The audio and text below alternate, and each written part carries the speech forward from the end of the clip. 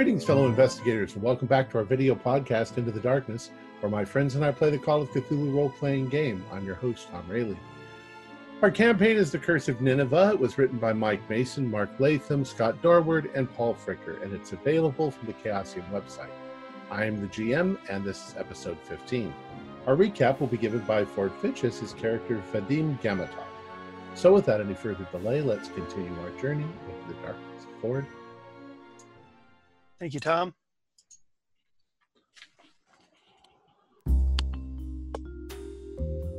Who watches the Watchers?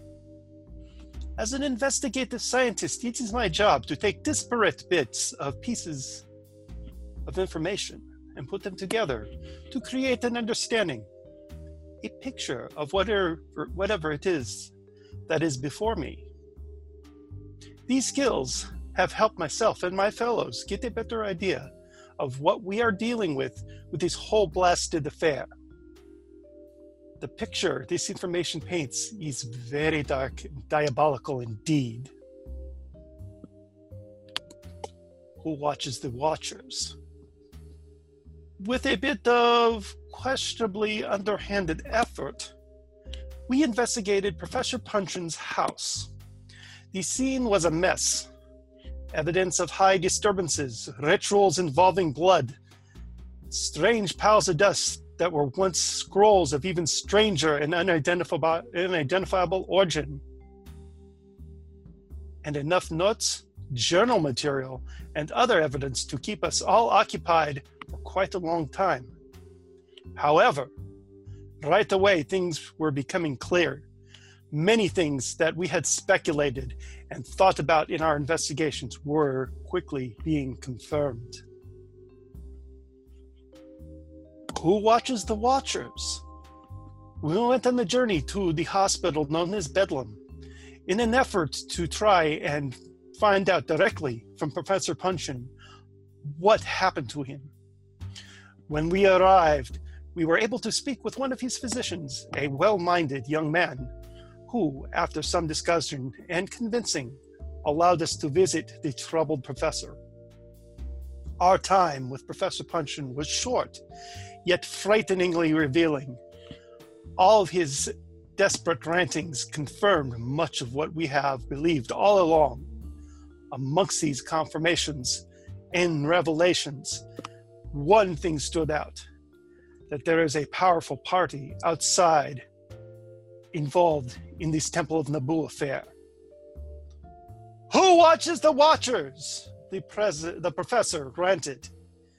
This resonated with us, for we knew that the Watchers were being watched as well as us. It was these Watchers that frightened him so much that he desperately sought protection through ancient, unpredictable methods that ultimately backfired upon him. His conditions, both physically and mentally, were the cause of a magical ritual that left his body and mind scarred, literally. Living words cut deep into his living body and cut deep into the depths of his psyche. We also learned from him, and from the material we picked up from his residence, more in regards to the gate and the key. Or more specifically, as we are coming to find out, keys.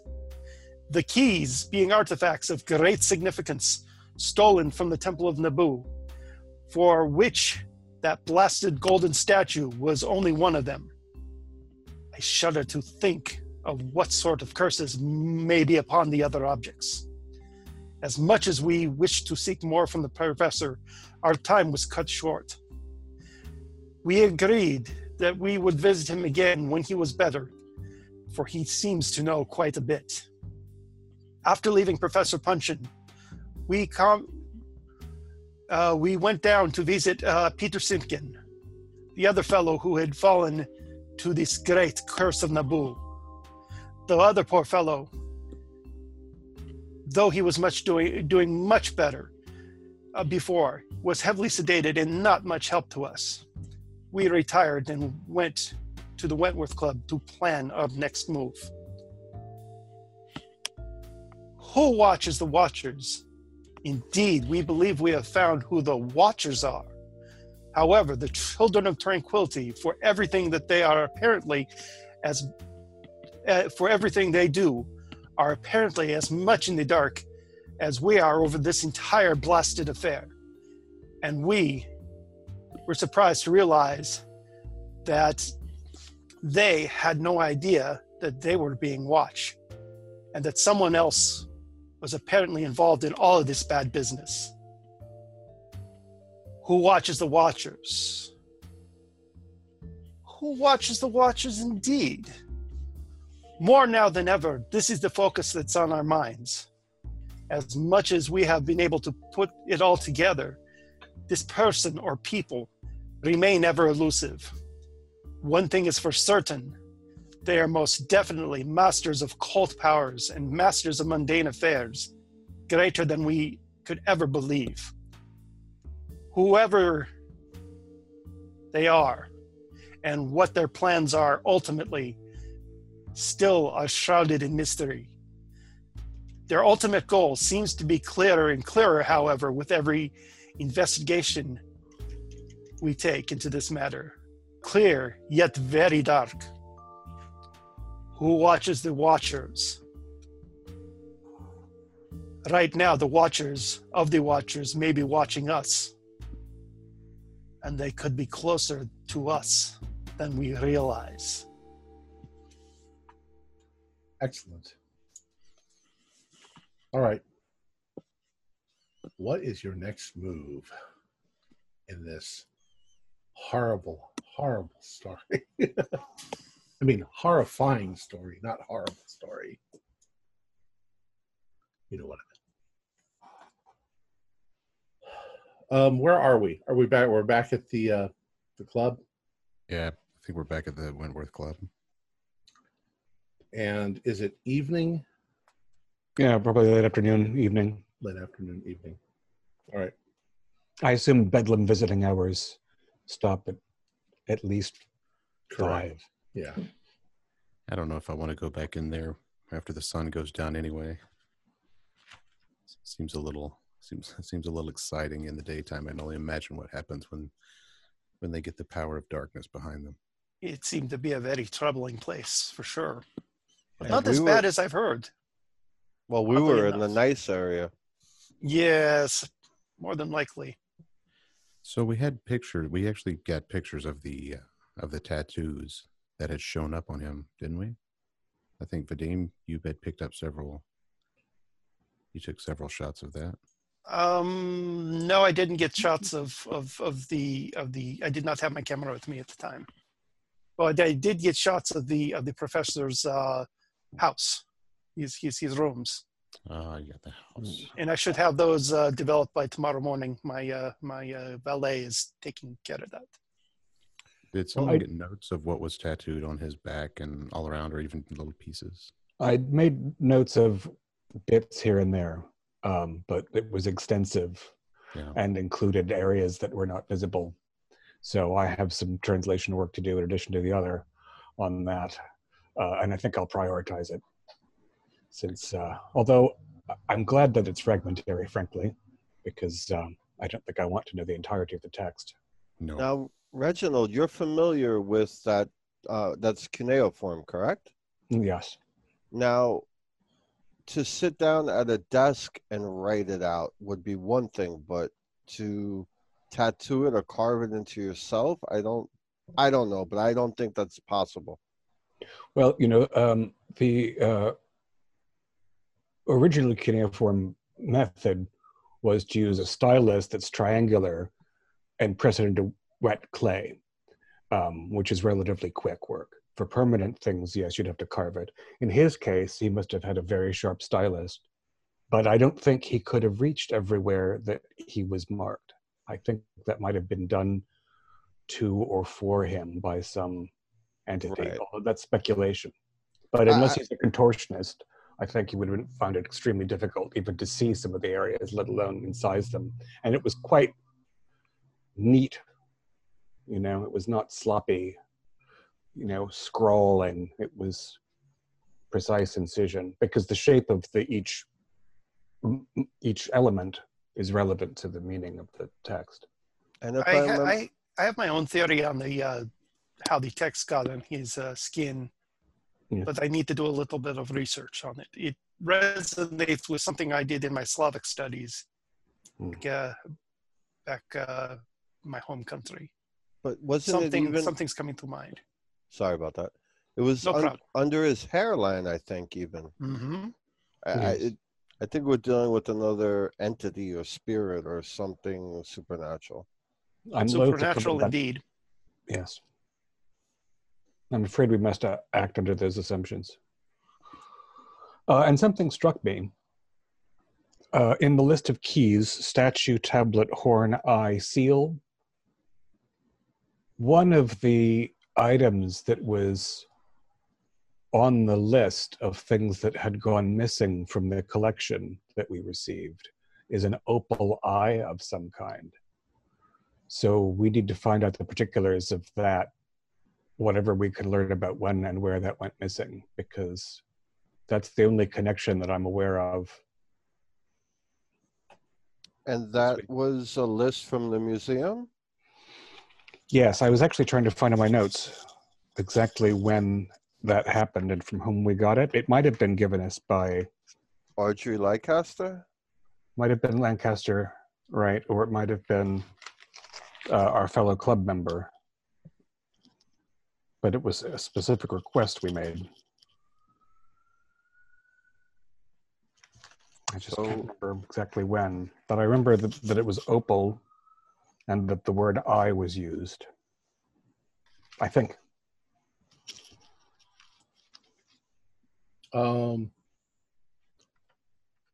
Here are your notes.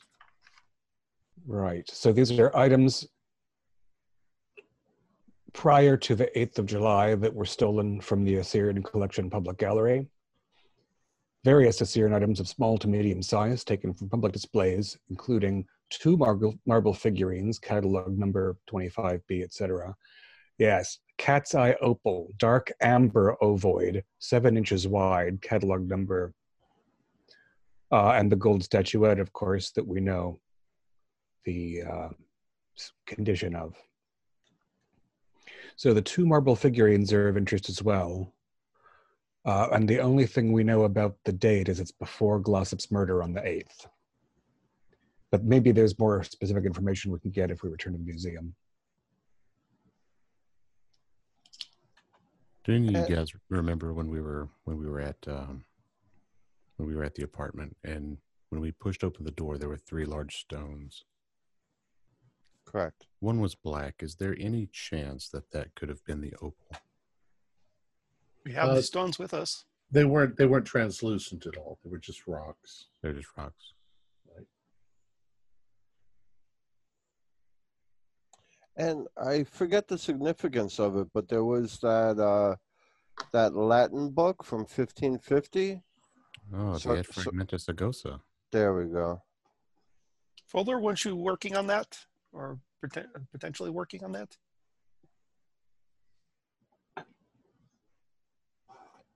Fuller? I'm trying to think. I don't remember. I'm trying to think. I don't remember. Well, I believe you had taken the book to read at night. Oh, that's right. That's right. Because I spoke Latin. Correct. Yeah. Okay. We still do. Yes. So I've been studying the book then. Okay. It's going to take you still a couple days to... Yeah. Yeah. Just so it stays on the, rotation and stuff. I just had a thoroughly morbid thought. I should have, rather than taking notes on Punjin's wounds, pressed paper against them, and I could have gotten a lot more quickly. Although, it would but I'm doctor perhaps might it is not for allow. my, sorry. I was just going to say the doctor might not even have let you do that. Yeah. He probably would have been very agitated if you. Yes, I think it speaks to what remains of my sanity that I didn't think to do that at the time. I guess our best lead at this moment is to try and find out anything we can about that opal. I do want to remind you just of one little thing, and that's that the doctor himself let you be there and do all of that, mainly because he's intrigued also. He doesn't think that that was self-inflicted Right. either. You were talking about the opal. I can appraise it. Well, we don't have it. That's what we need to find it. Yes, we need to find out who has the cat's eye. Presumably, it's not the Children of Tranquility. But, that doesn't tell us much. It could have also been sold off along with the other artifacts that went into other people's collections. Yeah. We also have to find some way to trap Thompson. But I haven't the foggiest idea. Reginald, who? I'm sorry. Tax. Yeah, go ahead. Sorry about that. Who has the river stones or whatever? They're here at the club. We came directly. There's not a stamp or anything on that, right? They're not unmarked. They just they have a flatter bottom, but they might be purely taken from a river. Symbolic in color. The fact that there are 3 of those and 3 piles of text, dust. Okay, I was just thinking like a stamp. I don't know, a seal, a stamp. I'm thinking river stones might be part of the ritual he did. 3 river stones, different colors, used with 3 scrolls. That sounds like the makings of a ritual right there. Now, question for the keeper: we were able to secure that room so we could keep all of our evidence. Yeah, we'll say that's okay. Yeah. All right. So we have like a study We've got kind of a meeting room on the 3rd floor. Right. That way we don't have to worry about where things are. Everything could be just kept there, and if we need to look at it. All right. Yeah, we've got a couple of cabinets. Gentlemen, something worth it's too valuable we can put in the safe. Gentlemen, something just occurred to me talking about the 3 items in the ritual. In a lot of occults and mystic studies, there is the 3 times 3, 9, 3 threes, 9 is very important in rituals. Do you remember seeing anything else in the way of 3s? We had 3 stones, 3 piles of dust that turned out to be scrolls. Was there 3 other things that we might have missed?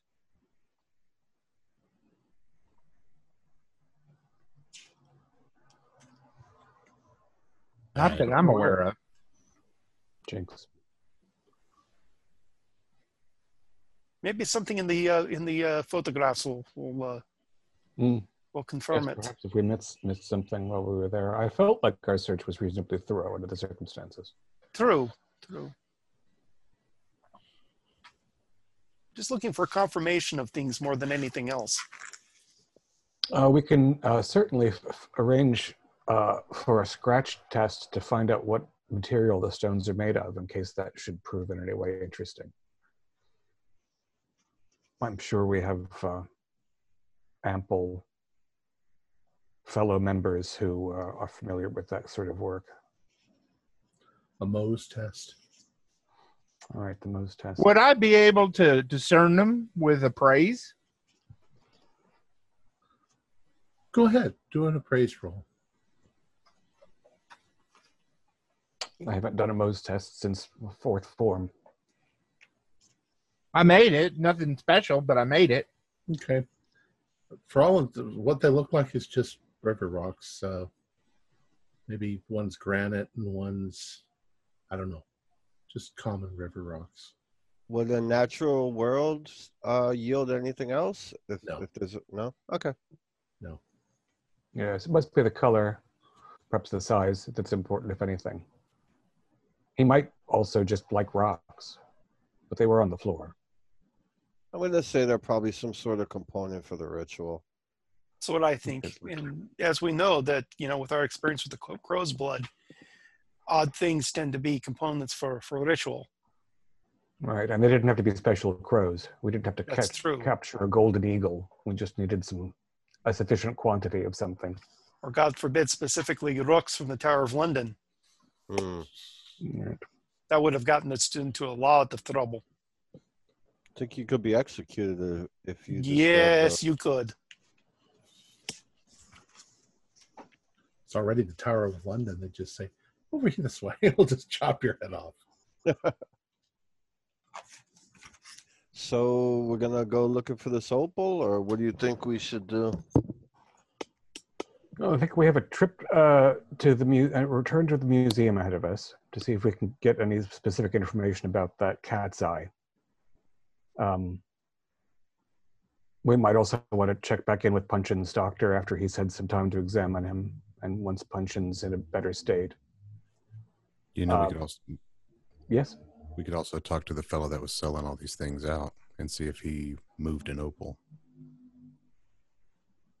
Schweinsteiger? Not Schweinsteiger, the fellow who was working at the museum that we had to scare the bejesus out of. Yep.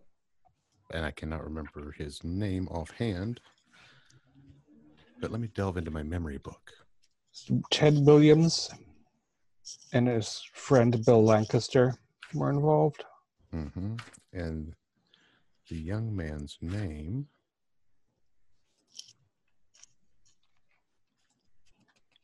It's coming to me. Mr. Gibbons. That would be it. Mr. Gibbons. So we could, we could chat with Mr. Gibbons again. Something like that. I'm sure he'd remember delivering to someone. If he hasn't fled for higher ground. I don't think we scared him completely out of the city. Well, I hope we didn't. Tried to calm it down afterwards. There is one further thing that I think we might need to look into. We've discussed it offhand before. I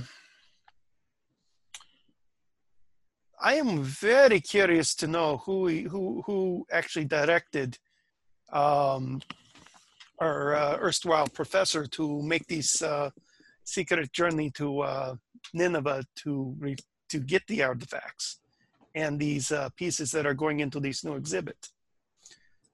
I mean, not just okay, we've been told that it's people involved in the museum, but who exactly? Right, you were hoping that there's a conspiracy that will lead us to the mastermind of the. That's what I'm saying. Is the that other cabal that's not the Children of Tranquility. Mm-hmm.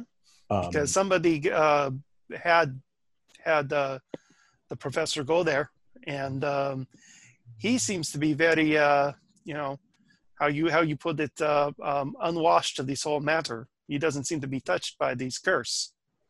Yes. And if he doesn't know, then let's look up the chain to see who his superiors are and who directed this to happen.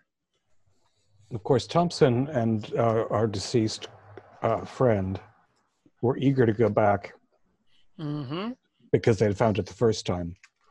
So they might not have needed a particular patron. If they could. But let's look at it this way. Maybe Thompson mentioned something to someone, and then that someone facilitated that return to happen. Who facilitated it specifically? Who at the museum is in charge of that, or on the board, or the donors, or whoever's connected with, shall we say, the money flow at the museum? Well, it's true that the orders. He must have some superior, and he seems to run his own ship. So there might be another party involved that's with the museum. But frankly, because I think he's a big enough fish. I just don't know how to catch him. That's true. I don't think he's out of the running, as they say. I think he has something to do with all this. What exactly, I have no idea. But he's a clean one out of a bunch of people who are going through quite a bit of grief.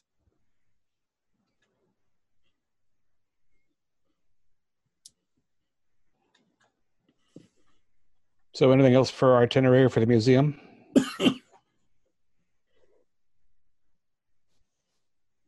I mean, obviously, if we're looking through any manifests or item lists, keep an eye out for a horn, a seal, you know. All right. All right. So are you heading towards the museum?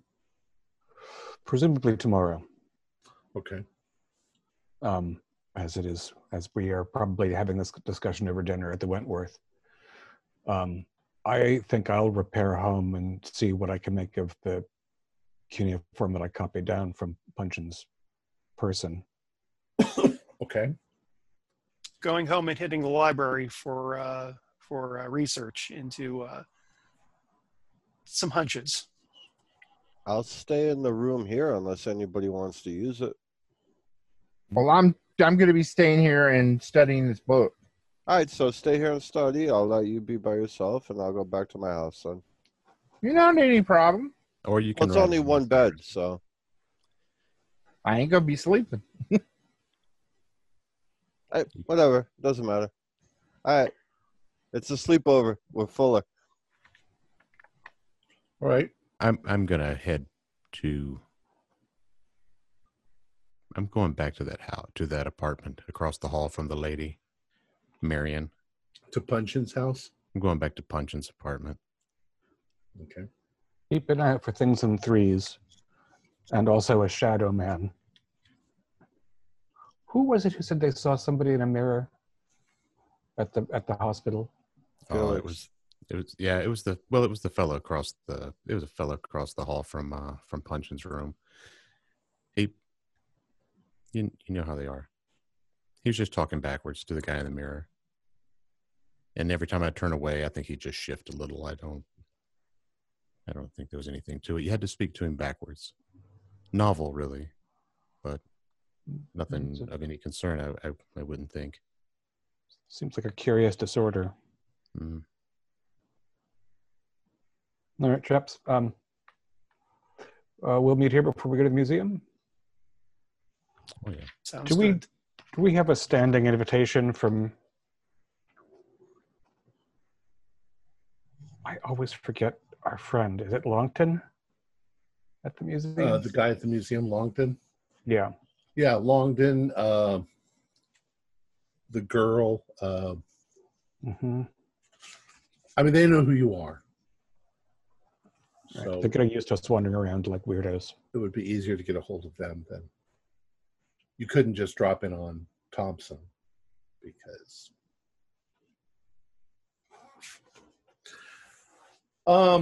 everybody do a call it a spot hidden. Spot hidden. Regular 20. success. Got an extreme. 29. Got it. Regular. Got a heart. 33 regular. 19. Okay. Well, since Vadim got an extreme, we'll say that Vadim in the newspaper, you notice just sort of an offhand event that took place last night. Some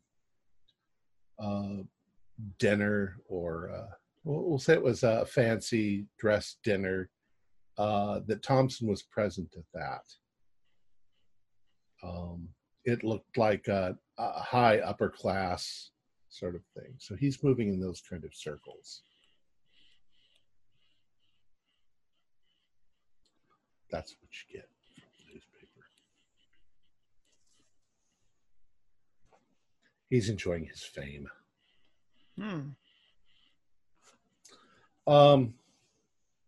Felix, you head back over to the apartment and rather stealthily gain access. And you search around for quite a while. And although there is a lot of interesting things that the man has in his apartment, you don't see anything of any particular interest.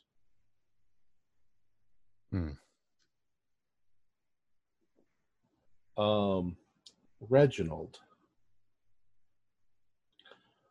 you start going over Punchin's notes, and some of the information that you've that you've copied from Punchin's body. Go ahead and do your cuneiform. That's 17. So that's yeah, it's a regular success only. Although I do have the books, so. Okay. Well, what becomes it's too difficult for you to translate at the moment any particular part, but it does become very apparent from the placement on his body that everything is out of order. That this thing that you look at obviously is not the beginning. So you look at something else and you're trying to find the beginning, and every little detail that you've taken, it's wrong. It's completely out of order. You're not exactly sure how this would go together. And that's chunks of text that are legible, but they're all Correct. jumbled. It's Right. not just like random marks or random letters. Well, it would seem that everything that's on him is written out correctly. It's just not in the correct order, because it seems to break at places and then it goes around a body part and around something else. I'm not sure how I'd organize a text on a human. Yeah, it would take a real serious cuneiform expert with all of the text available to figure out what order it should actually go in. And there aren't any words or names that strike a particular chord. A few. I mean, there's a few things. You can identify the name Nabu. Oh, good.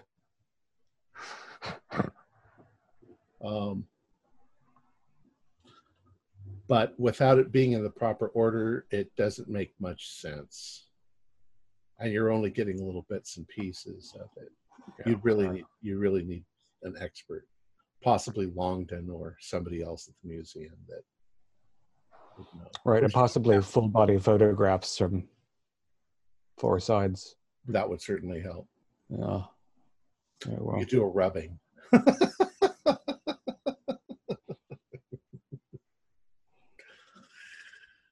Cover him in charcoal dust and then Roll him on a sheet. roll him on a sheet.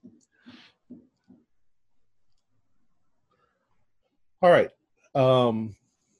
And Vadim, what were you going to research? I have, well, not to get meta on the whole thing, but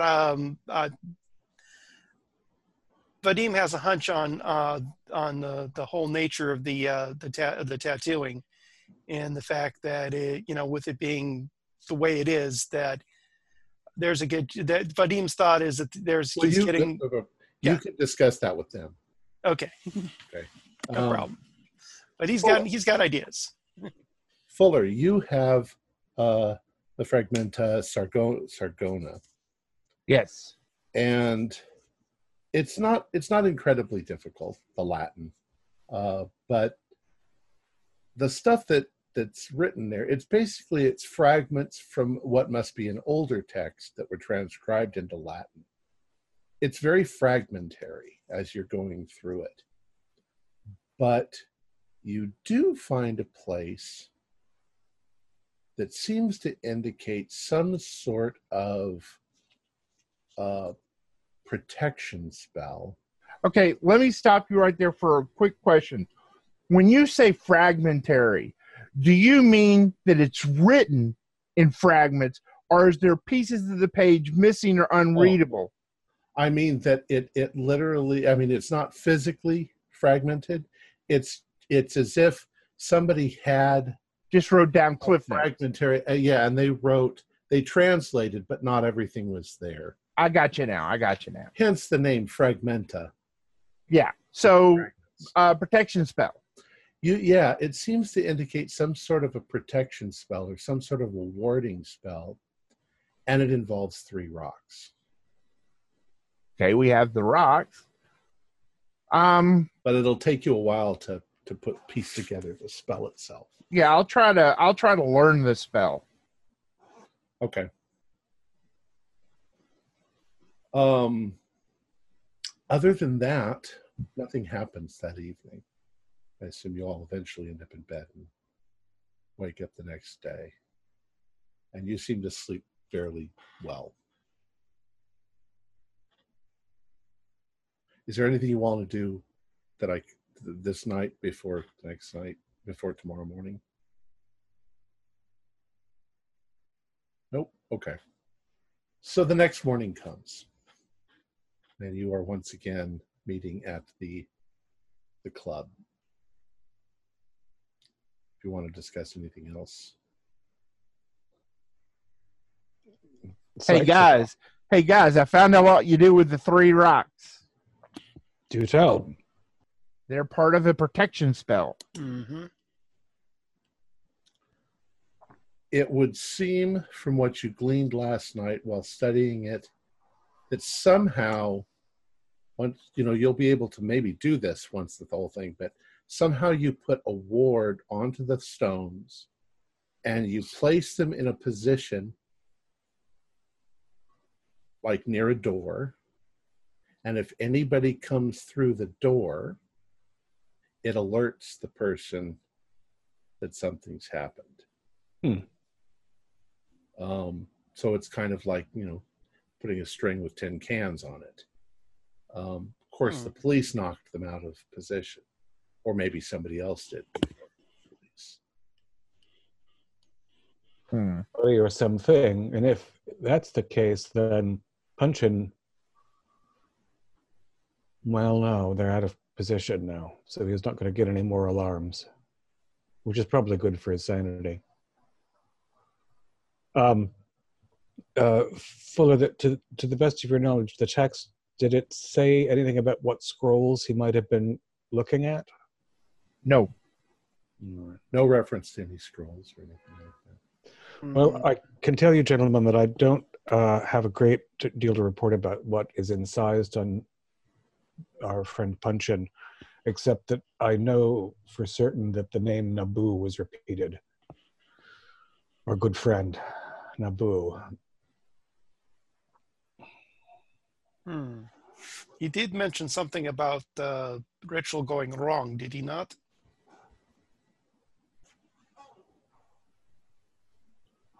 Well, it doesn't seem to have worked. Well, I mean, I don't know. I mean, something obviously happened. I mean, so I would say that it worked, and it just didn't work well. Well, yes, I don't think his intention was to be hauled off to Bedlam thoroughly incised. I think that was the sort of fate he was trying to avoid. Did you find anything else in his place, Felix? No, I didn't. There's nothing else to be found, really. I'm sorry. I wonder if he was doing the ritual, he was getting the stuff carved on, and someone else interrupted him, foiling the ritual, leaving him cut up without the ritual finished, and then his neighbors heard the cries. Maybe this third party broke in and stopped it, or I don't know. I'm just... No, you might be onto something there. I have a theory of my own. Not to say, Cyrus, that you're entirely off base, but as they say, I guess.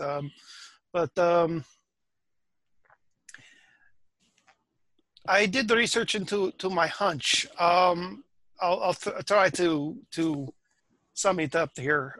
In some ancient traditions, specifically Scythians and tribes in Siberia and going into the Kamchatka area and even into Japan and various areas of Asia, there is a tradition of tattooing words of power, I guess you could say, for lack of a better term, on one's skin. And some ways of tattooing are physically done, but there have been scant references that I've been able to come up with of legends of, for lack of a better term, putting words of magical power upon one's body usually it's in forms of animals, or like an animal tattoo, like a dragon or a horse or something like that. And it basically puts like a magic ward on the person that protects them. But other things could be potentially tied into that other than magic wards. I wasn't able to get a full understanding with my brief studies at the last night, but I'm beginning to wonder that if we may be dealing with two different spells going on, maybe these rocks were one spell to do this magical warding on his house, and then these scrolls were another magical ritual that he was trying to enact, maybe for further protection, maybe protection on himself. And that's what went wrong. And it sounds crazy, but maybe instead of giving him what he wanted, it actually transferred all that text directly on him magically. I mean, it sounds wild. It sounds, even for me, I'm having a hard time trying to get my head around it, but it makes a very odd sense that he was trying this protection ritual on him. He had the ritual on his house. Now he's trying a ritual on him, but he was working with something that he didn't have as much, shall we say, experience with. And that's what backfired. That's what caused him his troubles. And that would explain why he's got all these cuneiform bits and pieces all over him in all random places in these patterns, in that instead of doing things like it's supposed to be, it came out all wrong, and it came out on him all wrong, quite literally. Maybe the whole magic thing was not even this tattoo idea. It was maybe it's something just tied into him, but because it went wrong, it just went right on him. And it destroyed the scrolls in the process. I mean, it sounds wild. This is a wild thought on my accord. I mean, it could be wrong. I mean, I'm grasping here. A few lunatic ideas since we began all this mess. But I do like the connection very distinctly of the fact that the scrolls were completely annihilated. Mm-hmm. And he does have this patchwork quilt of text on him, as though, and again, we have no other explanation for how he was mutilated. I mean, there's no, if we accept that he couldn't have done it himself, we recognize the peculiarity of things like that continuing under his hairline and so on. Mm-hmm. The idea of some supernatural element removing the text from the scrolls and putting it on him has some compelling merit. These, again, are things I would not have said a few months ago. I would be hard to even conceive of this a few months ago myself. But honestly, this is like things that I've been looking for, stuff that I've been looking for my research. And it's amazing if any of this holds merit. My personal research into the whole idea of higher mathematics, it would seriously be bolstered, because that's what we're dealing here. I believe personally is a higher form of mathematics that actually goes above and beyond to do what we would call magic. Well, maths was never my strong suit, but I would point out, Vadim, that it seems that everyone we meet that tries to employ this higher mathematics ends up with a result quite contrary to their intention. Well, we're dealing with something that if we ever did have a grasp on, it was very long ago, and it's been lost to the ages, and it has been shrouded in mystery and legend. That's why I think we call it this occult science, this magic, this rituals and spells and stuff, because we have no other way of describing it. And even then, I don't know if we had a full grasp of the whole thing, which makes it even more dangerous. Enough of a grasp to form a society to keep it hidden from mankind. Yes, indeed. Which may be for the best. Are we ready for the museum then? Yeah, ready for the museum. Information sharing? Yes. All right. So you head over to the British Museum as it's opening, and all of the usual people. You've now become familiar with at least a few of the people behind the counters and the receptionist when you walk in the door. So what would you like to do? Should we start with Longton? All right. Yeah. So you go to the front desk. You tell them that you'd like to speak to Mr. Longdon, and they set that up. They tell you it'll be a few minutes. Now, by this time, you guys are fairly curious. You are now aware that where once was a curtain blocking off a certain part of the Assyrian collection, you now see there is a wooden wall that's decorated to look fairly inconspicuous, and that there's obviously some construction going on back behind that area. Where the gate is being built. Shall I do my customary stroll? Yeah, you can't get through the wooden wall, so.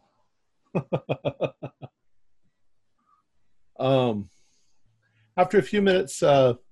Longdon comes out, and he says, my friends, how are things going? Anything new in our interesting little investigation? Well, you must have known old Ben Punchin. Ah, yes. Have you heard about his incident? Yes, it's very sad. Apparently, he injured himself. He was injured, certainly. We've seen him at hospital, and his condition is extreme. I brought along some of his notebooks. They're in cuneiform. Okay. So if you're curious about perusing them, you might notice something that I haven't. Okay. He was... Let's go back into my office. Oh, certainly, yes. So, I'm afraid we could describe him as paranoid, at least, although given other people's unfortunate circumstances, maybe paranoia is the most healthy response. Yes, it would seem there's some very strange things going on, aren't there? It's a shame about Punchin. Here he cut himself all over. It's not cuts, writing in cuneiform. Really? Yes. It's a bit inexplicable, and I won't tell you Vadim's and my guess, because I don't want you to think us mad.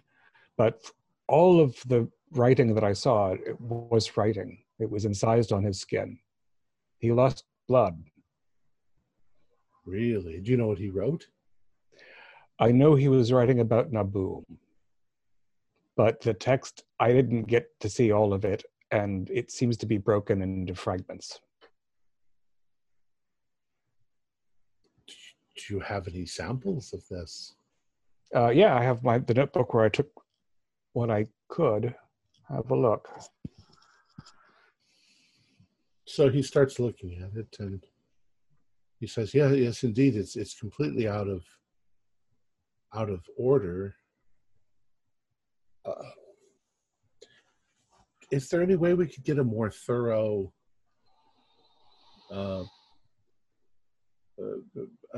copy of this text? Go ahead.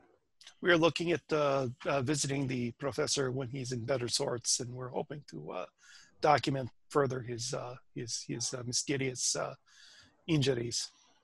Well, I should like very much to see that. He's at Bedlam currently, but the physician under whose care he lies seems to be a reasonable man and receptive to inquiry. Well, that's good. This is very interesting, very ancient. Some of these symbols, you see this one here. Not exactly. I have to do a little bit of research, but perhaps if Mr. Punchin took some notes, and I would very much like to go over that. What else is new? Well, we are curious. we know that there were other items stolen from the collection before Mr. Glossop's unfortunate end.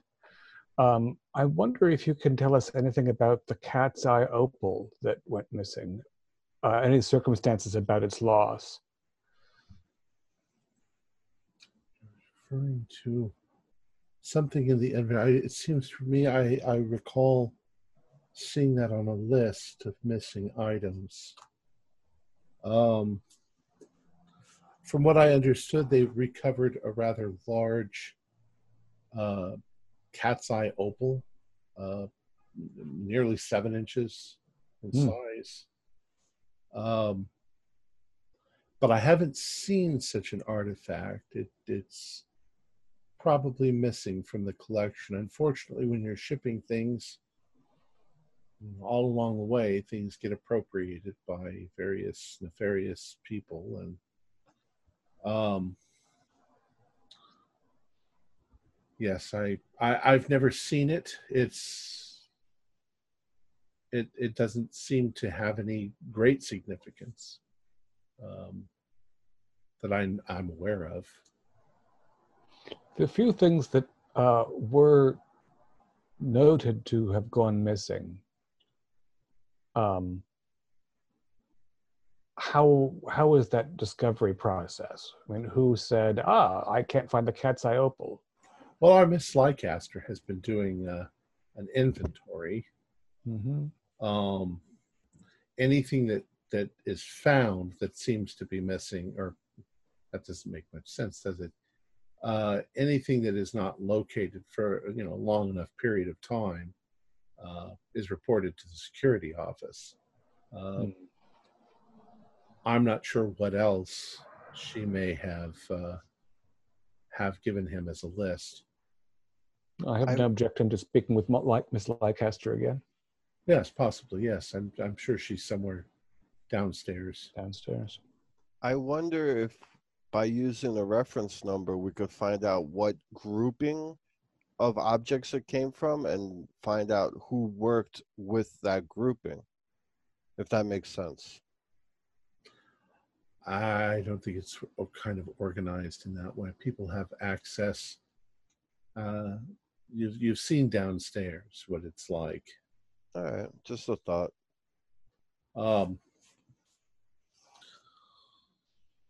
Well, let's take a look at some of this text that you have here.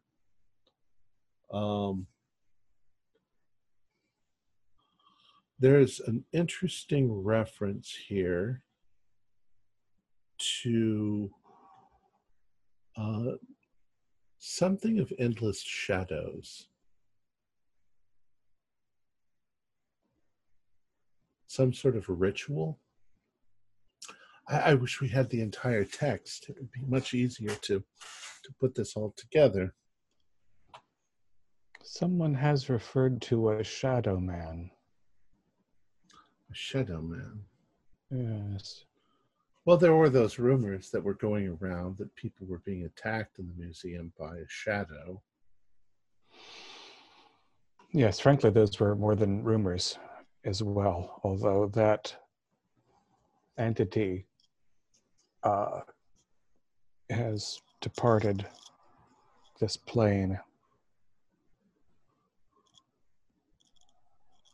But I think that creature, entity, what have you, that was unrelated to this text, because that had to do with ritual that was incised on clay tablets. As most uniform is. And you say this is incised on a man's body, on Punchin's body. Yeah, violently. Reginald, do you think it would be pertinent to maybe take, I'm drawing a blank on his name.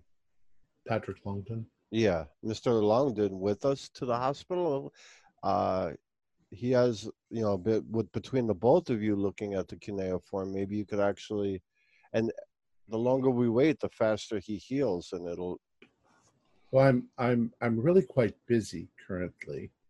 Perhaps if you could take some photographs. Yes, honestly, Cyrus, I think he's going to heal with this text on him forever. I don't think these are not going to scar. That's true. Pretty nasty. Who would do this to Mr. Punch and I? Well, the hospital's assumption is, of course, that he did it to himself, since he was found alone. I can't imagine anything in my current experience as an archaeologist, anybody going so completely crazy that they would carve stuff all over their bodies.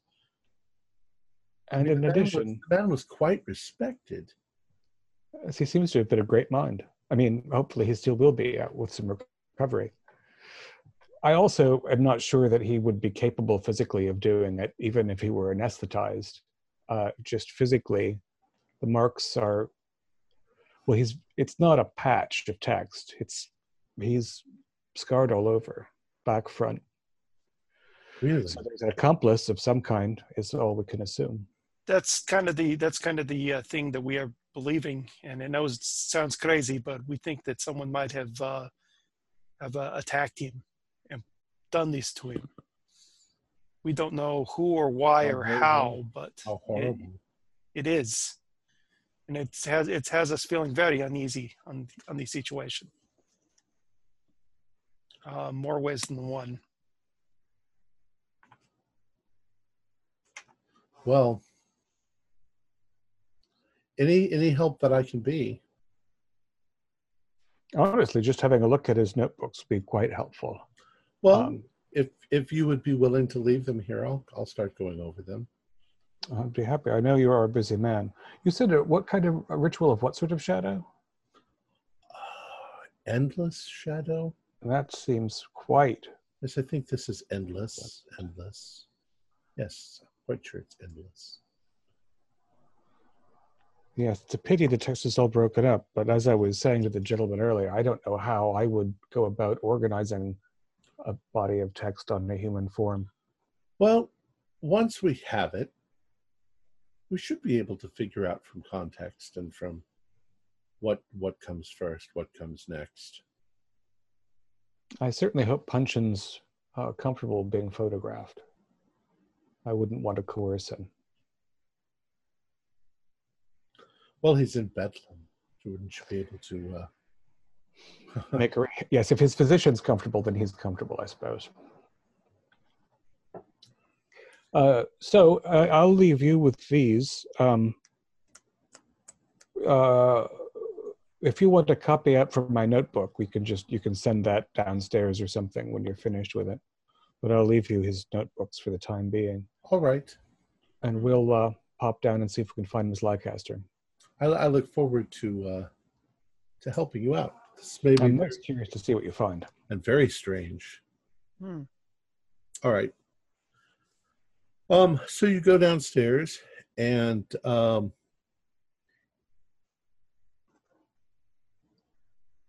everybody do a listen roll.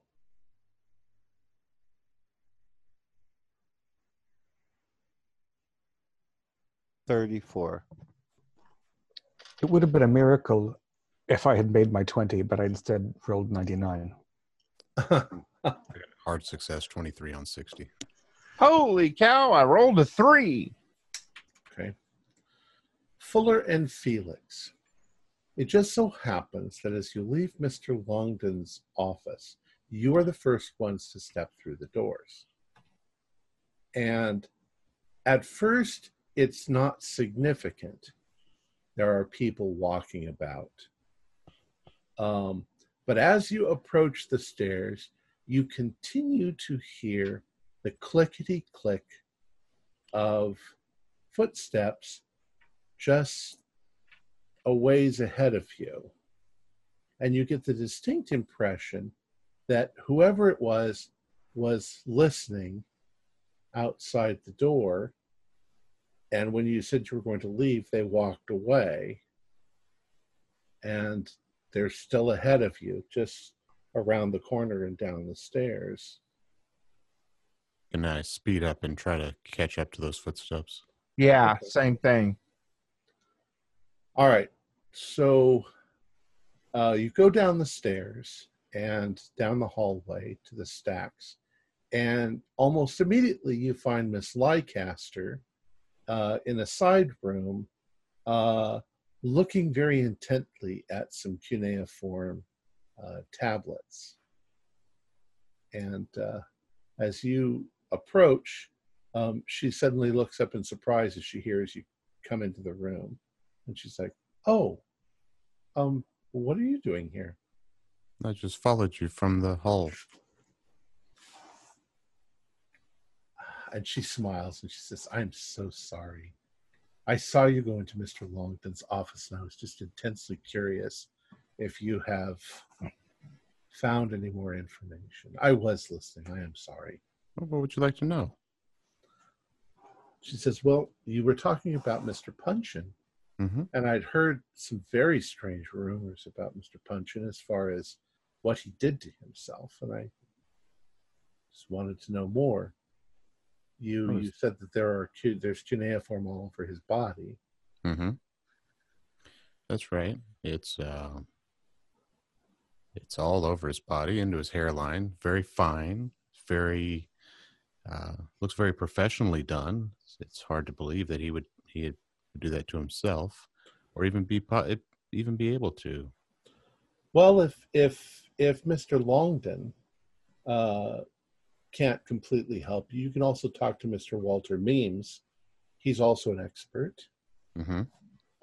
I'm certainly not as good as either one of them, but I might have a go at it as well. I'm very curious.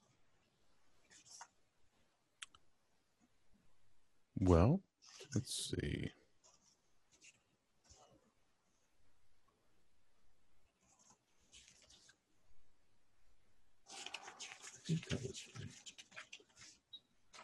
Walter Meems. And where Walter Meems? Where would I find him? Oh, he's about. You'll find him doing more or less what I'm doing. He's down here in the stacks of items. Often, yeah, or up in his office, or. Oh. All right. Walter Meems. That's the correct name. I thought. Both of them are outstanding. Of course, Mr. Punchin was the pinnacle. He was the one who knew everything. Mm-hmm. Mm-hmm. Well, don't be ashamed of being curious as to what's going on. It's really a quite interesting story that we've got going on here. So, as we uncover stuff, maybe we can stop by and kind of fill you in, satiate your curiosity. That would be wonderful.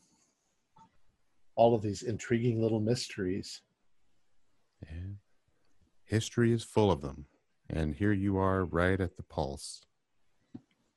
Meanwhile, we've stepped out of the office and somehow the other two are gone.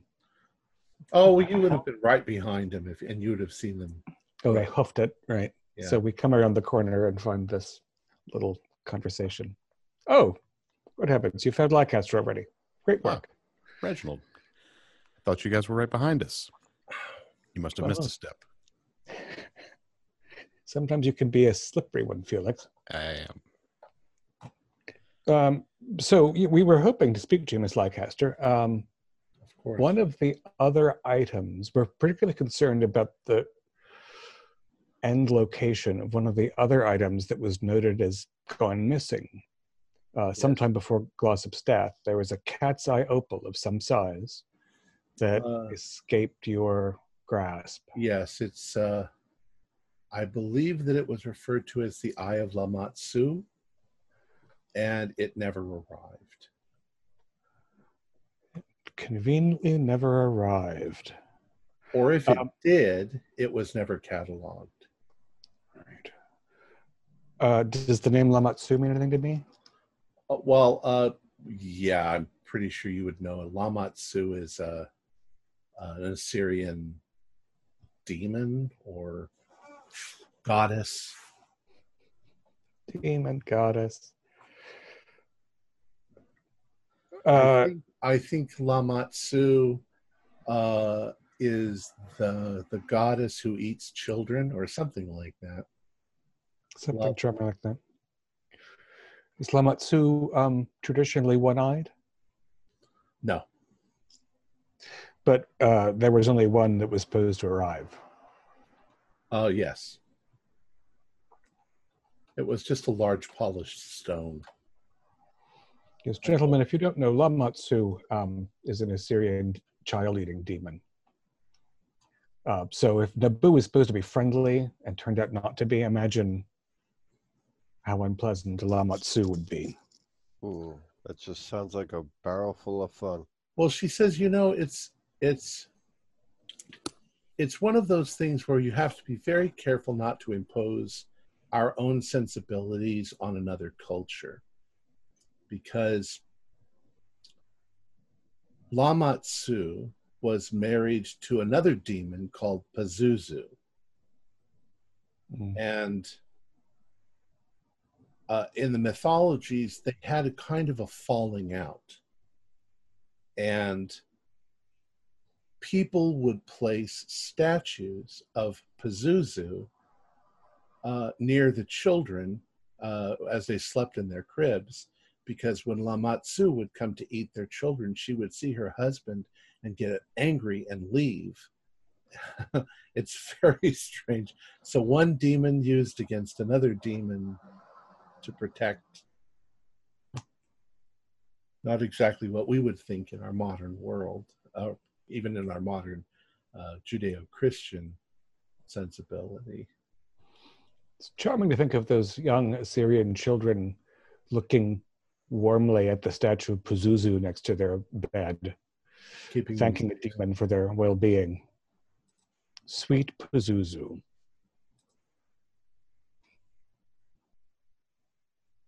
So, if you have any information about when it was meant to arrive, and we could try to track down how it was being shipped and whatnot, we're hoping to relocate it for the exhibition.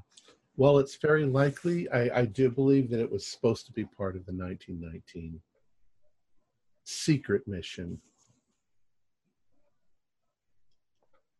We're finding as we're going along that more and more little bits and pieces of that expedition have gone missing.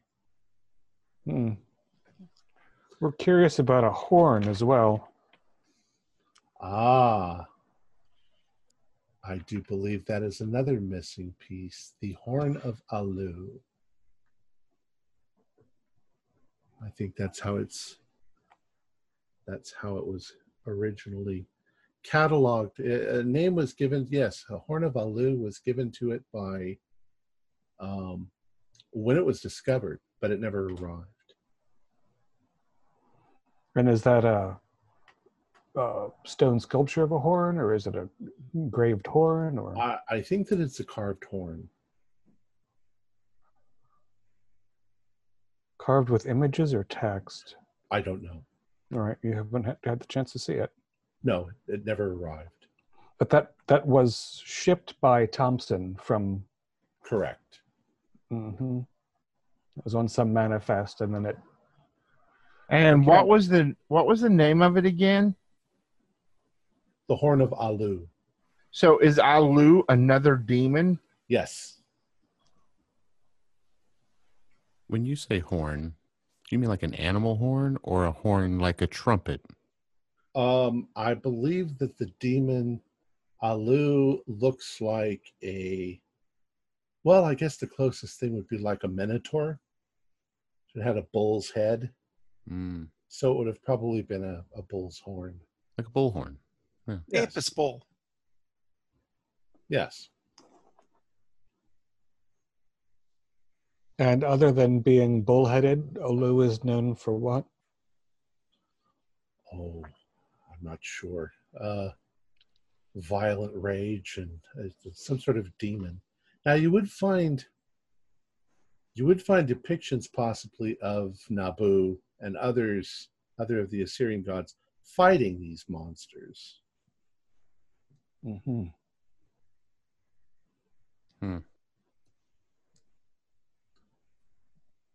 And stepping a little step outside the game, if you want to look up either one of those online, that'll be the information that you glean from looking them up. Right. So if yes, I'd love to look through what paperwork exists on either of those treats. See if we can at least narrow down a time framework in which their disappearance was arranged.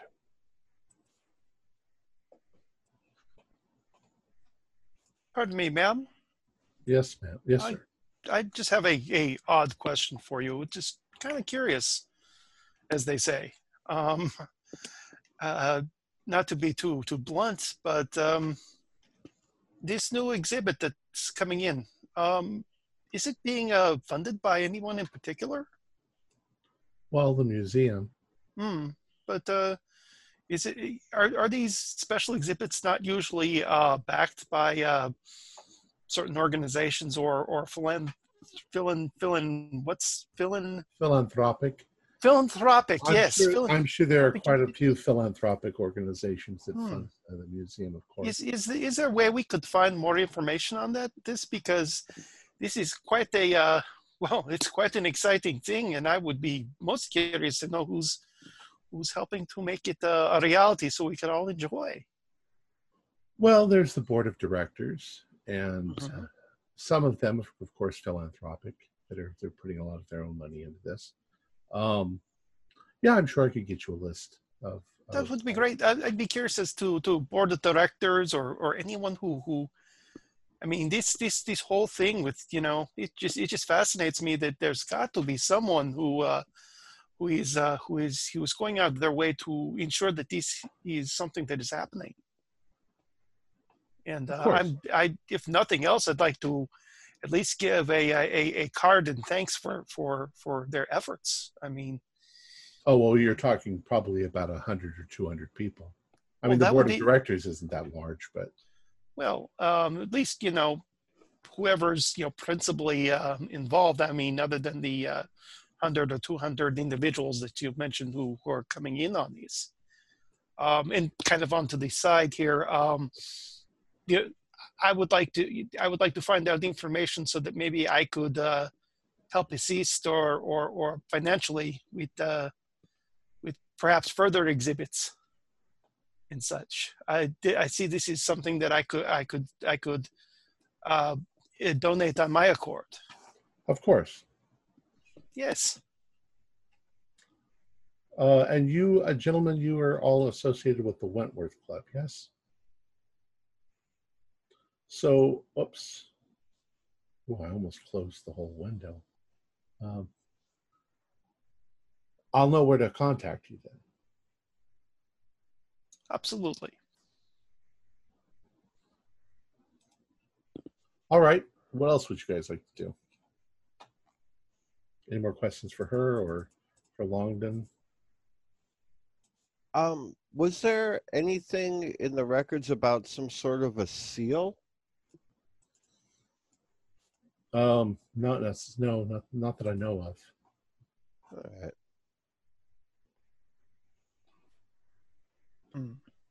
And I would know presumably how common seals were in the Assyrian culture of the appropriate time period. I mean, were there signature seals? Were they? Is it something that would be as, you know, like all the laundry lists cuneiform tablets, or is a seal going to be something that's obviously stands out? I don't know the answer, but probably they use seals. We'll say they use seals. I'm almost under the assumption it might be a metaphorical or a magical seal that gets broken or something. Well, it probably in this case means something made out of clay or something harder that you could press into clay as a signature. Like they would have done with the wax seals in later times. Right. Or the idea of raised print so that you could just press it in there and there's your seal on the thing. Okay. Rather than having to use your cuneiform to write your name every single time.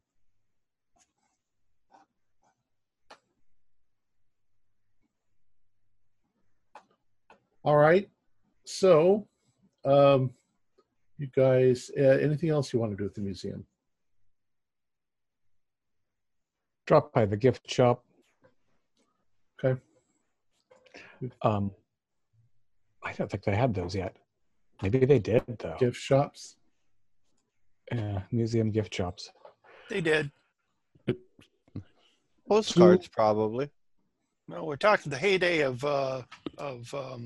tourism, and a major tourism coming into all countries and stuff. So, Are we still in the room with the lady? Yeah, if you still want to say something to her before. Ma'am, is there a gift shop? Yes, upstairs. It's upstairs, you guys. If you want to go to the gift shop, it's upstairs. There might be some great stereoptic cards. Yeah. Hey, we can buy a mummy. Or at least mummy's hand. Have an unwrapping party.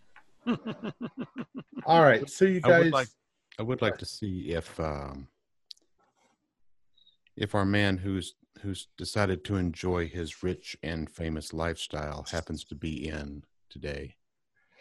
Right. We can go down. I mean, I assume we had that conversation with Leicester upstairs where she was snooping. Mm-hmm. And can we ask Leicester if she knows the whereabouts of that other gentleman also? Our little friend that we had the Stern talking to? I think you're talking about the same person. Oh, I thought he was talking about Campbell. I was talking about Campbell Thompson, and he is talking about Gibbons. And while we're here, might as well eliminate that possibility. Refresh my memory. How did you ultimately handle Gibbons? Did you turn him in? No. We All right. promised him secrecy for openness. Cyrus Okay. threatened. Cyrus basically made him wet himself, and then I gave him 20 pounds and called it a day. Okay, so let's for the sake of brevity, we'll say that you find out that Mr. Thompson is not there currently. Hungover from last night's gala. However, do a luck roll.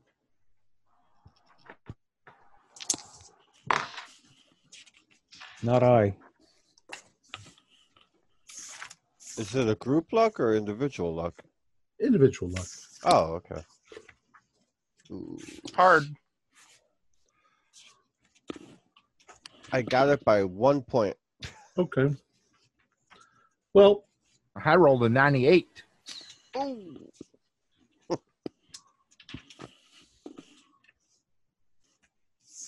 give me just one moment.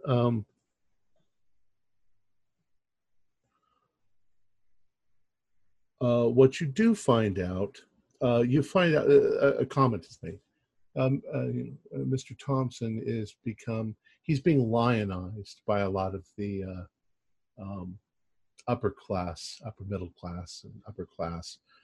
So he's been traveling around. He's been going to a lot of parties. He's being seen publicly and so forth. It's difficult to know what his schedule is.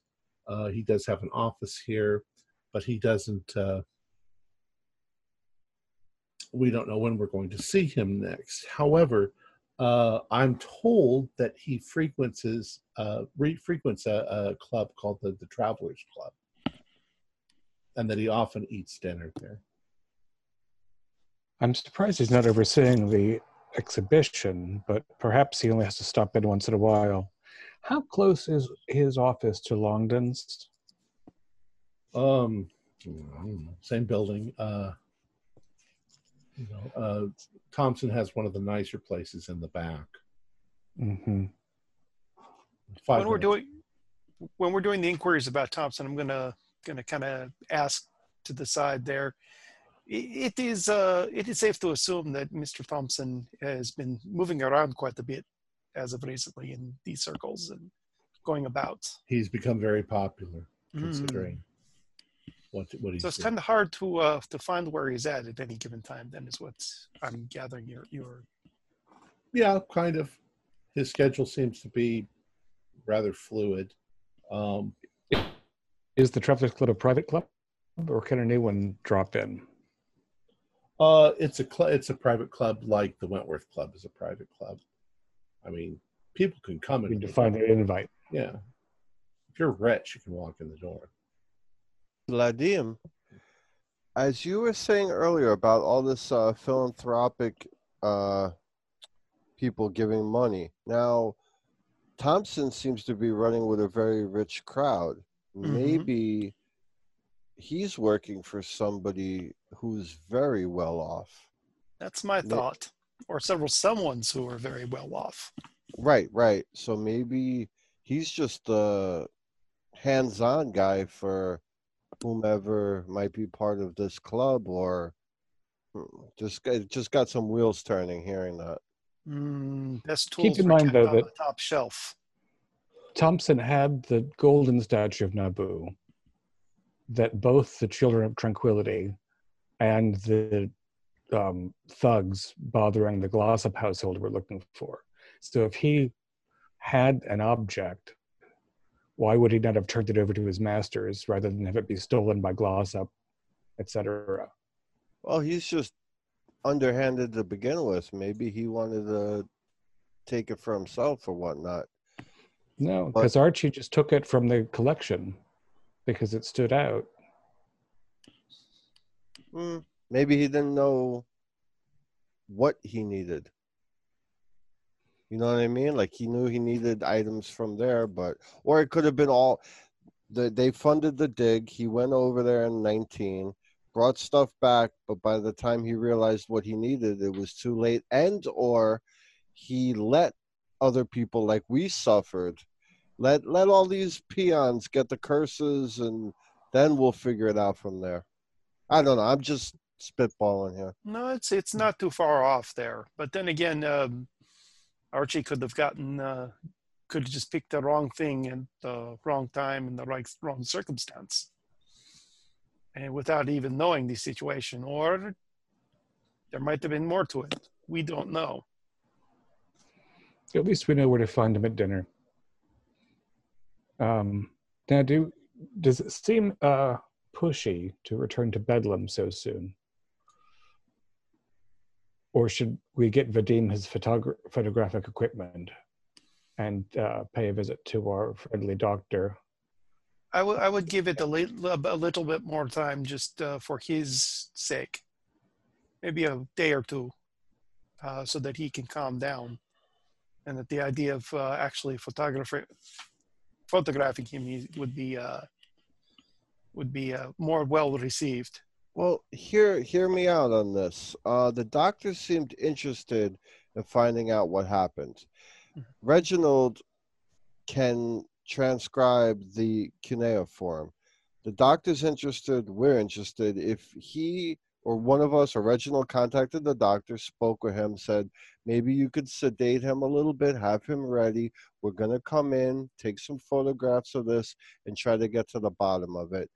And all the while also maybe pushing that the doctor can be written up in medical journals or whatever the case may be to bolster his fame for taking care of this unique patient. And honestly, Punchin might be drugged to the gills already, just because, it's so recently he experienced such great trauma. You bring points. There's no time like the present, and if they're building a gate to open a seal to end the world or whatever the hell they're doing, I don't think it matters if we inconvenience a man for a couple hours. That is fair. Let's pop back to the club. It's not far. Vadim can get his equipment together, and I'll phone the hospital and see if the doctors are amenable to it. My photos from the house might be available too when I get the equipment. Okay. I shall see. Indeed, Vadim, they would be. I was going to say something earlier, and I forgot. I didn't go all the way through with it. You do find Gibbons, but you determine that he knows absolutely nothing. Things that didn't arrive, he can't have stolen after all. Right. And the poor fellow probably got another 20 out of Felix, since he looked like he was going to wet himself. All right. So you've gathered your equipment and you're heading back over to the hospital. Oh, I'm sorry. You said you were going to phone call. The doctor is not, he's not so sure that it's a good idea. He's not even sure how ethical it is photographing someone. How is his condition, Dr. Lawrence? About the same. I mean, he's calm most of the time, but he mutters to himself constantly. And more or less the same stuff that he was muttering before. But, he doesn't want anybody to read the text on his body. But you can try, but if he becomes too agitated, you know, as his doctor, I have to, you know, step in. And certainly, you know, we don't want to aggravate Mr. Punchin's condition. How are the wounds healing? They're healed over, and there's a little bit of scab, but they're all scars. They're all going to remain. Yeah, he's going to be marked like that for forever, I thought. They're fairly deep, and Yes. yeah. All right. Well, we're happy to try, and yes, of course, we'll leave if he's bothered. So, Vladim, how many cameras do you have? I mean, can we just get multiple cameras, load them up with film? I don't know anything about this technology. I haven't used a camera, but I'm still quite the novice at it, but I got my Brownie camera, and I've got a more professional photographic setup with a larger camera. can we hire somebody to come in and? Oh, easily. I have connections with local photographer. That's how I got my gear. Snap a bunch of pictures in 5 minutes and out the door. Pay the guys off. Take the full camera. Don't even let them leave with the cameras. If we do full setup, it will take a little bit of time to set up. Could set up in an adjacent room. Have the doctor walk him in, take the pictures, and walk him right back to his room. 1, 2, 3. We could do that, yes. Less impact on him, setting up, disturbing the room. And I could take backups with my Brownie while we have professional take photograph. That way we have two sources. We're still going to need Punchin's real buy-in, though, because I assume that there are things, say, on the soles of his feet. I mean, it's hard to get a complete image of a human's. We'd also have to shave his head too. Well, there's that question. Although I assume we don't need every single fragment of text, but maybe I'm wrong about that. No, I think just to get enough to get an idea of what we're dealing with here is what we need. I think taking pictures is pushing it enough, but asking to shave the man's head, I don't see any doctor going for that. No. I even think that's kind of bad. Just take photos of what we can, and then we work with what we can. Yes, and hopefully Punchin will be feeling better. So if we need more information in a few weeks, he'll be up for it. I assume that after what he's been through, Bedlam doesn't seem that bad. Read. You know, either way, the guy said that he's going to need the entire text. So we probably need to do whatever we've got to do to get him the entire text. You know, I found that rather curious that he mentioned that we need the entire text. Yep. I have to say, I also for the first time felt some misgivings about our confidence in Mr. Longden. I don't mean to be paranoid. That's Vadim's job. But we do have reason to think, I believe, that there's someone other than Thompson involved. And he is a master Assyriologist. We don't and have occultist. Or warlock, as it were. Perhaps. I don't think we know that Longden's an occultist, do we? But he knows the material at any rate. He didn't seem too shaken when we started talking more of along the occult lines of these things. Seemed like he took it in stride. I found that rather curious too. I'll be honest, the more I think on it, I'm not so sure about Mr. Longdon and whether we can entirely trust him. I wonder if we should at some point maybe follow him. Maybe. But that's not my field of expertise. To be honest. So Vadim and I have proven not to be very good at that, but we do have varied expertise. I will want to look into, since Thompson's running around being a socialite, who is really in charge of organizing the Assyrian collection? Because it seems like Mr. Longdon is very busy, and that's presumably what he's busy with. So perhaps he's the gate builder. Or we're just, I mean, we've only slept a few nights in the last few months. Off to Bedlam. All right. So you drive back over to Bedlam, and the doctor receives you. Gentlemen, you've returned. I have. He hasn't had his wounds dressed yet today, so we can use that as an excuse. Will you be?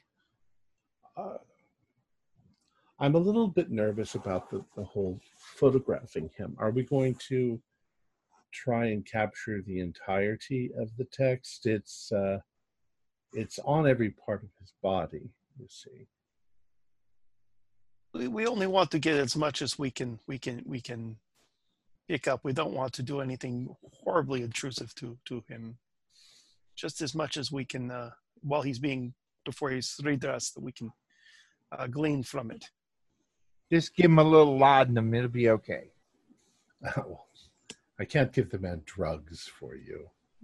No. We wouldn't. Mr. Albright here is the joker, as you say. But we just want to take just a few photographs, just of the major areas that are affected.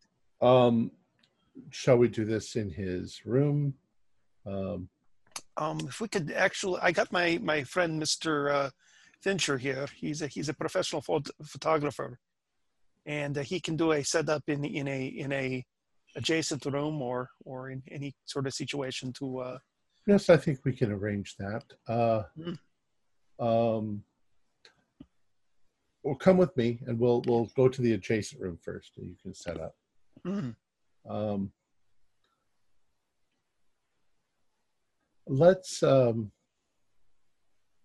Let's tell him as little as possible about what your intentions are. So he takes you to the room adjacent, which is empty, and lets you set up. And you do walk past his door, and you can see that he's in there on one side, sitting on his bed with his knees pulled up and his arms around his knees. And you see that other guy, the cat guy. He's in there too. Looks like he's reading a book. Just they're completely quiet. All right, so you set up your cameras and you get everything ready, and the doctor has you. A couple of you stay in there, and the doctor comes in, Mr. Punchin. Punch is like, what? Huh? What? And he says, we're going to change your dressings. And you remember these gentlemen, these nice gentlemen from the other day? He's like, whatever. Yeah. They would like to observe. Do you care? He says, I don't care. Well, whatever. Change my fucking bandages. So he carefully, gently lifts him up, helps him support himself, and you can see that he is barefoot. and you do see that there is text on his feet. And they bring him into the room. Of course, as they do, he's sort of like, he's looking at the lights that are set up. And he says, "Mr. Punching, please, would you stand right here?" He says, "We're going to take your shirt off." He takes the shirt off, and you see it once again that he's got the red marks all over him. All right. And your assistant, Vadim, snaps the first photo. And when he does, Punch is like, "What? What was that? What are you doing? What? Just calm down. What's all right. going on?" It's all right. Don't worry. What are you doing? What are you doing to me? And I'm not doing anything to you. Everything is all right, sir. We just want to see the extent of your injuries, that's all. That's all. Reginald, do a luck roll. I've got Brownie camera, and when he's not looking, I'm taking photos of any 46 angle. is a normal success. Okay. So he's kind of jerky, and he's moving around a bit. Let me do a luck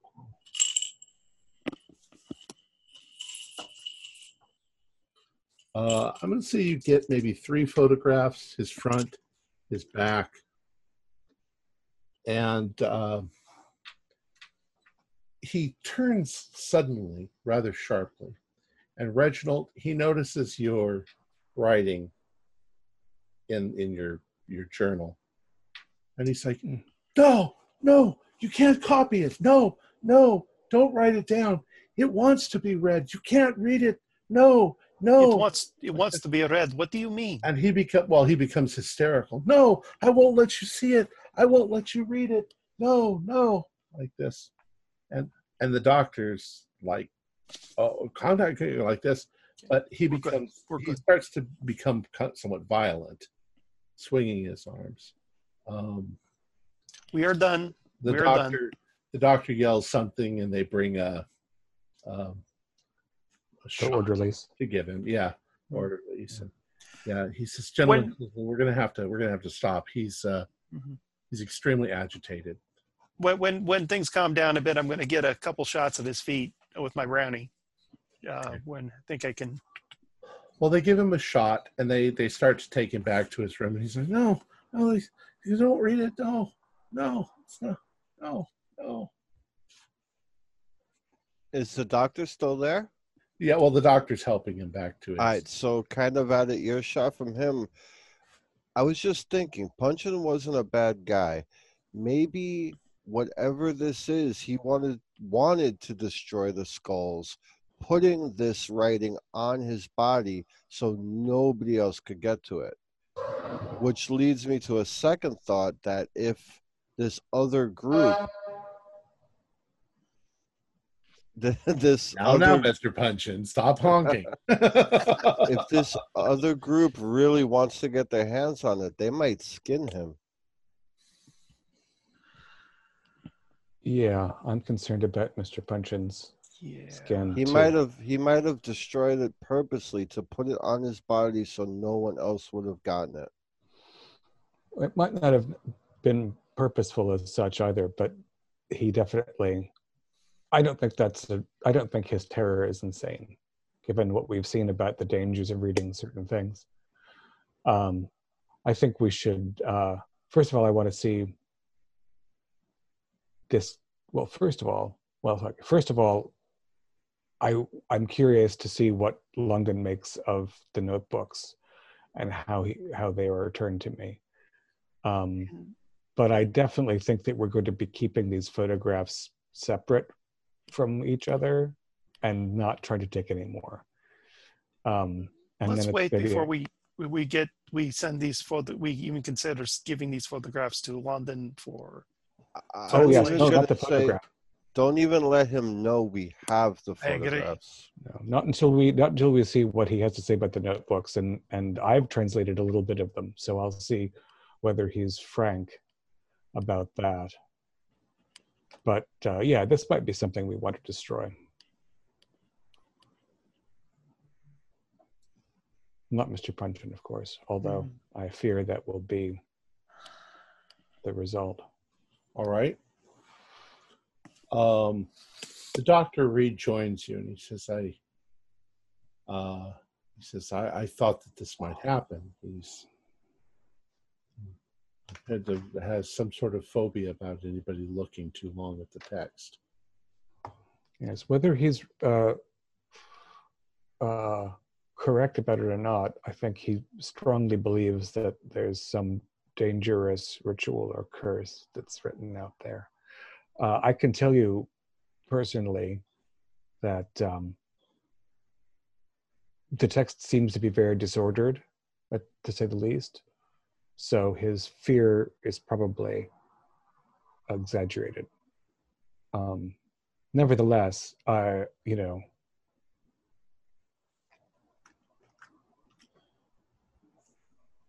think you should allow him to feel as though he can cover it as thoroughly as he needs to feel comfortable. Can you tell me, either way, I don't mean to be nosy, but are you also treating Leo Johnson? Leo Johnson. The fellow with the mirror. Oh, Mr. Johnson. He's been a resident for quite some time. So far, treatments haven't really been of any effect, and he's rather harmless. We just make sure he's clean, and he's fed, and so the prognosis isn't good, but no. He's not suffering enormously. And we don't seem to understand why. Yeah, he's not suffering in any way. He's just very curiously speaking in reverse all the time. Who was clever enough to figure out that it was actual language backwards? I think one of the orderlies, though I don't remember who. You said you were keeping him clean and comfortable. If he's not maintaining his own ablution, stare into the mirror. And what happens when you take the mirror away?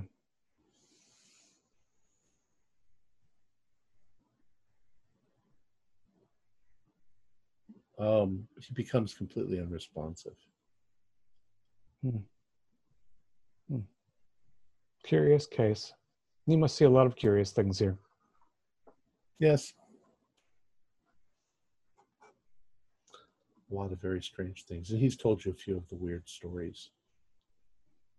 Well, gentlemen, I have to go back to my duties. We apologize for upsetting Mr. Puncheon.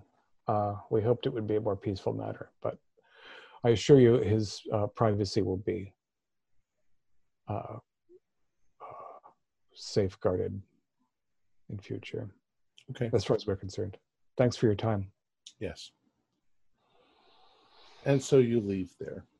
Vadim, you did get your photographs from the room.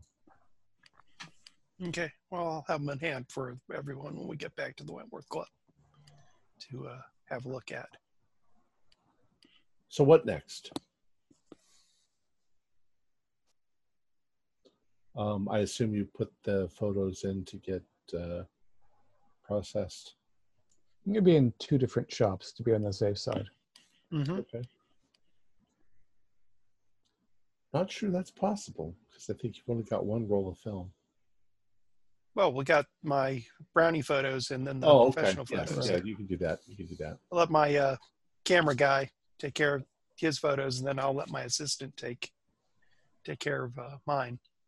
Wouldn't the photographer develop his own? So couldn't you just join him? Sure. Stay with him until your film and his film is developed, and then pay him and leave, and that way take about an hour. That way we know nobody else got them. No problem.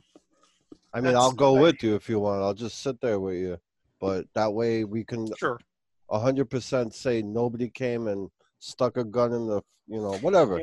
It'd be good to double up, as you say, on people, just in case something And happens. have them make 2 copies.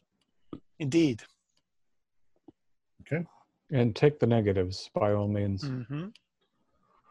All right. Go ahead. So those of us who are not, will drop off Mr. Fincher with Vadim and Cyrus. So it's a question of what the other 3 of us are going to do about this damn opal and this damned horn. We've got nothing.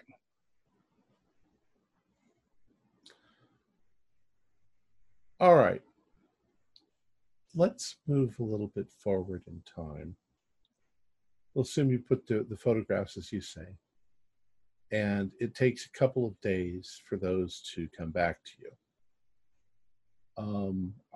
Are you going to, what are you going to, how, I have to say it. What are you going to do with them? Are you going to go to Longdon? Is that your intention? Or are you going to be more careful? I say we keep them amongst the group only. I don't want anybody but this party knowing these photos exist. And Okay.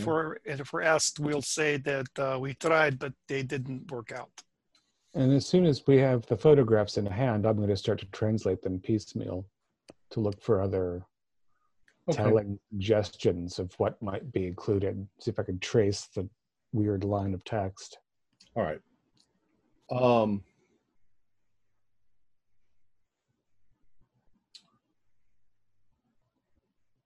What you get from, let me think for just a moment.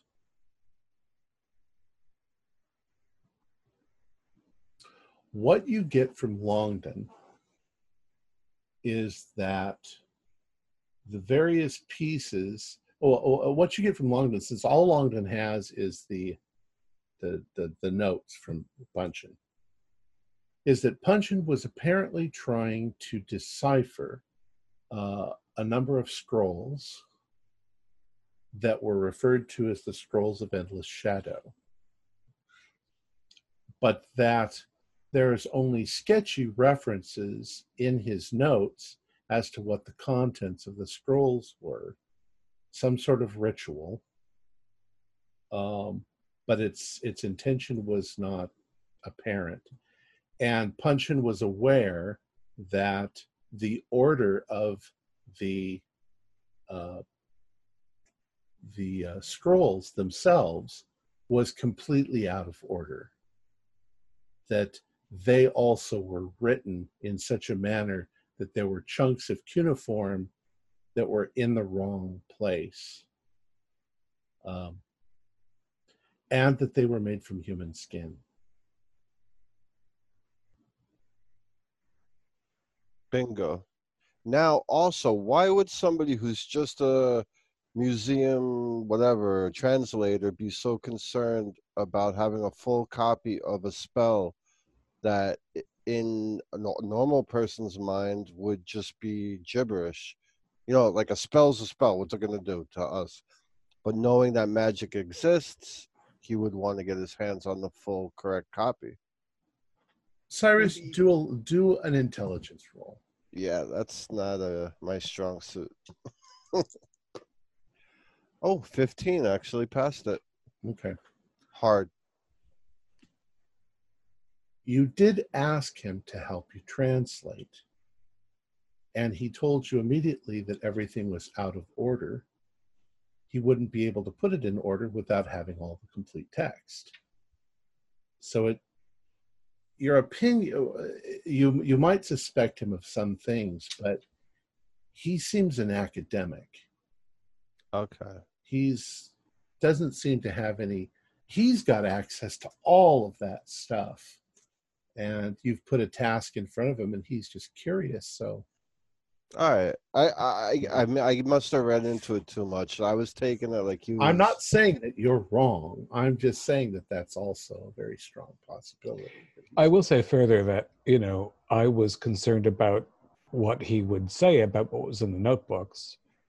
And he didn't say, it was harmless gibberish. Or, I can't tell unless I get the full text of his body. Do you have that yet? But that he recognized something that sounded ominous and told us about it. So rather than Thompson, who lies every time he opens his mouth, my trust rating of Longdon has gone back up again after a moment of paranoia. No reason, however, for anybody to have the complete text of Punchin's body. It seems as though he might have been trying, after the protection spell, to destroy those scrolls, and the human skin of the scrolls took it out on him. So, one night,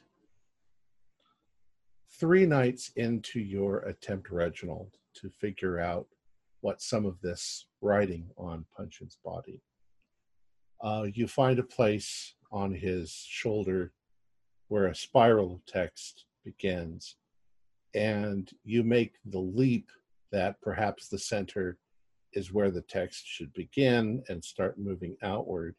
And it's taken you 3 days to piece together what you think might be the opening beginning of where the scroll should start. Okay. And you're fairly close, you're fairly sure of the translation. And this is what you think that it probably says. Great is our Lord Nabu, and greater still is his power, that no man shall dishonor his holy scripts or make foolish his sacred rituals. Whosoever enacts the ritual of endless shadow shall forfeit his own life, lest he first summon to him the protection of the Ugalos, whose hunger he must sate. First he must summon the demon, Alu, horned hunter of the night.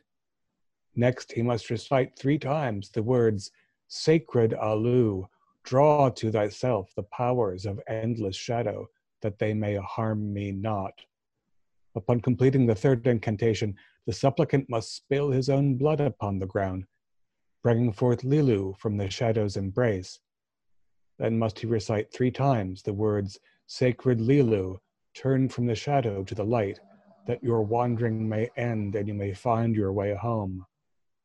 Only then, when the twin Ugalos are present and bound to your service, is it safe to open the shadow gate. He who fails to heed this warning will be cursed to forevermore become the bearer of the ritual words, until he should meet one more worthy of Lord Nabu. Well then. He was certainly not attempting to destroy the text, but rather attempting that full ritual, it would seem. Do I know Lilu or the Ugalos? Those are also things you can look up yourself. I want to do an occult roll on those to see if I glean any information. Or occult study, shall we say. Well, you're free to do that. That's stuff that you will find in any dictionary. I don't have anything to hand you right now, so fair enough. However, Reginald, do an idea roll.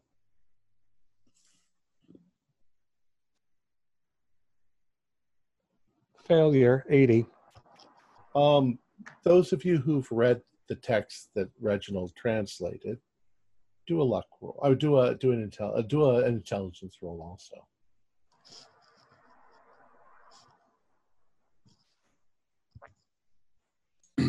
I don't get it. It's a hard pass. Okay. Felix?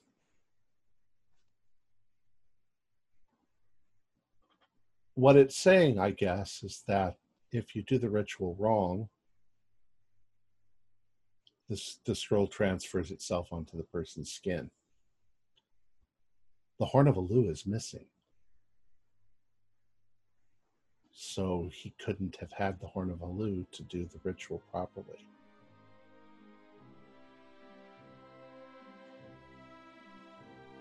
And that's where we'll end it for tonight. lot of long conversations about what's going on. Our players included Jason Melichok, John Byron, Ford Fitch, Jerry Bryant, and David Gassaway, with yours truly as the keeper of the secrets. We're currently producing up to 5 shows a week with music and sound effects added in post-production in order to create a richer listener experience. We provide audio-only versions of our shows, free for you to download from Podbean or iTunes. The costs involved with the show are provided almost entirely by our patrons. Without them, we wouldn't be able to do what we do. If you'd like to support our show, please visit our Patreon account. Just $1 to a month helps us a lot. You can find a link in the description below. Like, share, and subscribe to our channel and punch that bell icon for updates on our latest shows, and leave us some comments. We enjoy reading them and answering any questions you might have. This is Tom Rayleigh, together with all the members of our gaming club, inviting you to journey with us once again into the darkness for another adventure into the universe of H.P. Lovecraft and the Call of Cthulhu role-playing game. Until next time, good luck, good game.